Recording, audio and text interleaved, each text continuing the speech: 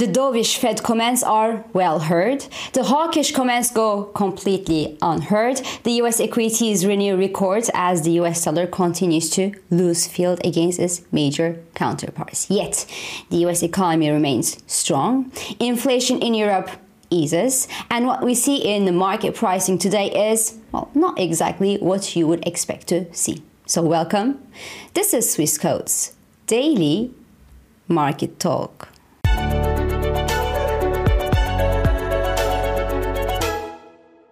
Isn't it amazing how investors ignore the hawkish Fed members but fully embrace the dovish commentaries? So if I tell you that the Federal Reserve's Thomas Barkin's words that suggested yesterday that the Federal Reserve could actually cut the interest rates if recent progress in inflation continues sent the Nasdaq 100 index to a fresh record for the third consecutive session and the S&P 500 to a fresh year-to-date high and near an all-time high record as well, you shouldn't ask me why on earth all the other central bankers' warnings that it could be a bit too early to cut the interest rates didn't see the same enthusiastic reaction from investors. Because, well, you know what? I don't know. The trend is your friend. Those are your friends today. The hawks are clearly not your friends. And that's, I guess, the magic ingredient to ensure a Santa rally this December. But the thing is, as Mohammed Al-Ryan said,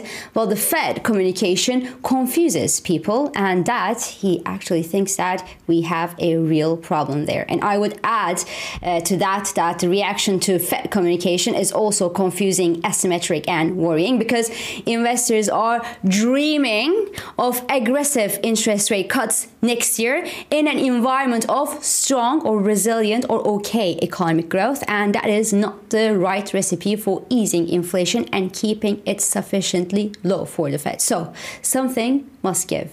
Either the data will confirm an economic slowdown in the US, in which case the Federal Reserve could loosen the financial conditions without worrying about inflation, and that should continue to weigh on the bond yields, or the economy will continue to show resilience and strength, and that's also partly thanks to a decent fiscal spending into next year's election in the US, and then the Fed will keep its purses strings tight enough to maintain control on inflation, and while the bond yields should dip and eventually rebound. But in both cases, what's quite intriguing is what's going on the equity front, because the S&P 500 stocks are now trading at nearly 20 times the 12-month earnings estimates, and the trailing 12-month EPS estimate is at a record right now. So this estimate is supposed to give an insight into the overall earnings performance of the companies in the S&P 500. And,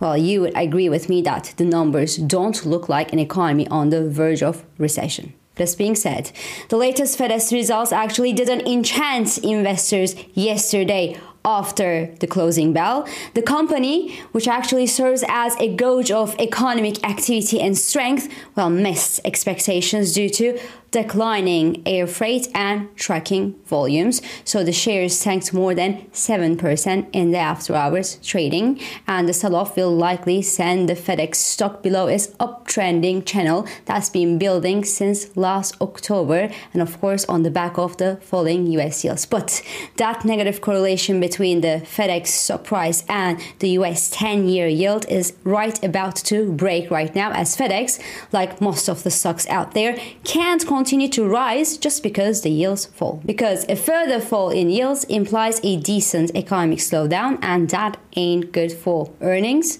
the earnings expectations, and hence the company valuation. So we will continue to watch how the earnings expectations will evolve given the softening Federal Reserve expectations.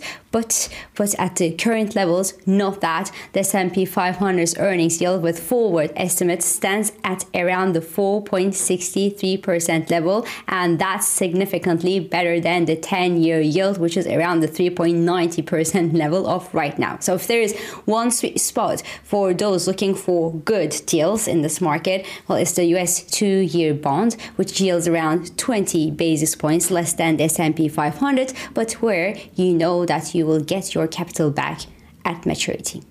In the FX markets, while the weakness in the US dollar hints that the Federal Reserve does remain clearly in charge of the market, and that despite the strong economic data and strong profit estimates for the US economy.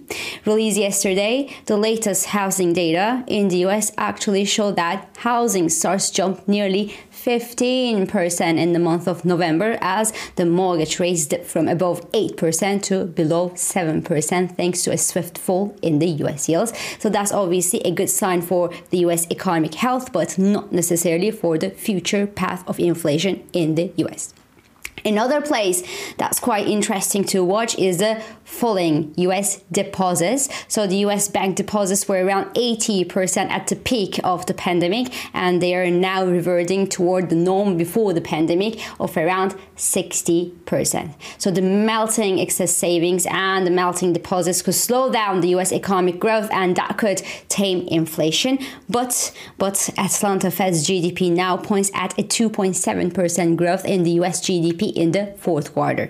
And Thursday's official data will remind us that the US economy grew more than 5% in the third quarter, which is a number that should actually raise questions regarding the dovish Fed optimism of today. Because even though we see this US economy slow down from that 5% peak of the third quarter, well, it wouldn't immediately mean that things are not going well for the US economy. And this is why I actually find the Fed dose optimism a bit overdone given the strength of the underlying economic data and the upside pressure that we see today on energy and shipping costs due to the fact that the world's leading energy and shipping companies have just started this week avoiding the Suez Canal in the Red Sea due to the Houthi attacks.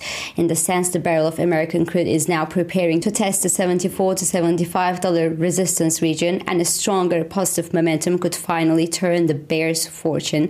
If that's the case, your Fed optimism should actually take a hit sooner rather than later. Now, as worries regarding the implications of developments that we see in the Red Sea region mount, latest inflation numbers from Europe and from Britain actually give some good respite to investors, because inflation in the Eurozone slowed to 2.4% in November and core inflation fell to 3.6% as expected.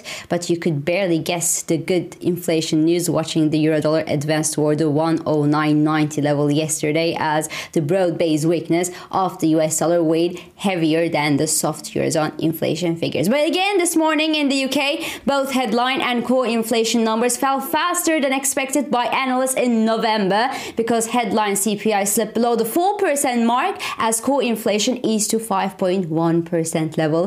Cable obviously slipped below the 127 level as a knee-jerk reaction to the softer than expected inflation figures. Yet, in absolute terms, core inflation in Britain is still more than twice the Bank of England's 2% inflation target. And even though the pace of easing in this inflation is more than welcome, the Bank of England is still perhaps last in the line to join that private party. Therefore, the relatively hawkish BOE expectations should limit the pound sell-off if, of course, investors continue to divest from the US dollar on the back of these softening Federal Reserve expectations despite all the strong economic data. So this is all for today. I'm İpek Özkardeşke, and thank you for joining me, and thank you for all your beautiful and supportive comments. I hope this episode of Market Talk has been helpful and it has been insightful to you. So please do not hesitate to leave your comments, your reactions and your questions below as usual. And follow us on Instagram, on X and on LinkedIn for regular market updates. And subscribe to our YouTube channel for daily market comments. And please do not forget to hit the like button to let us know that you enjoy these videos. So I will meet you again tomorrow. And until then, good day trading.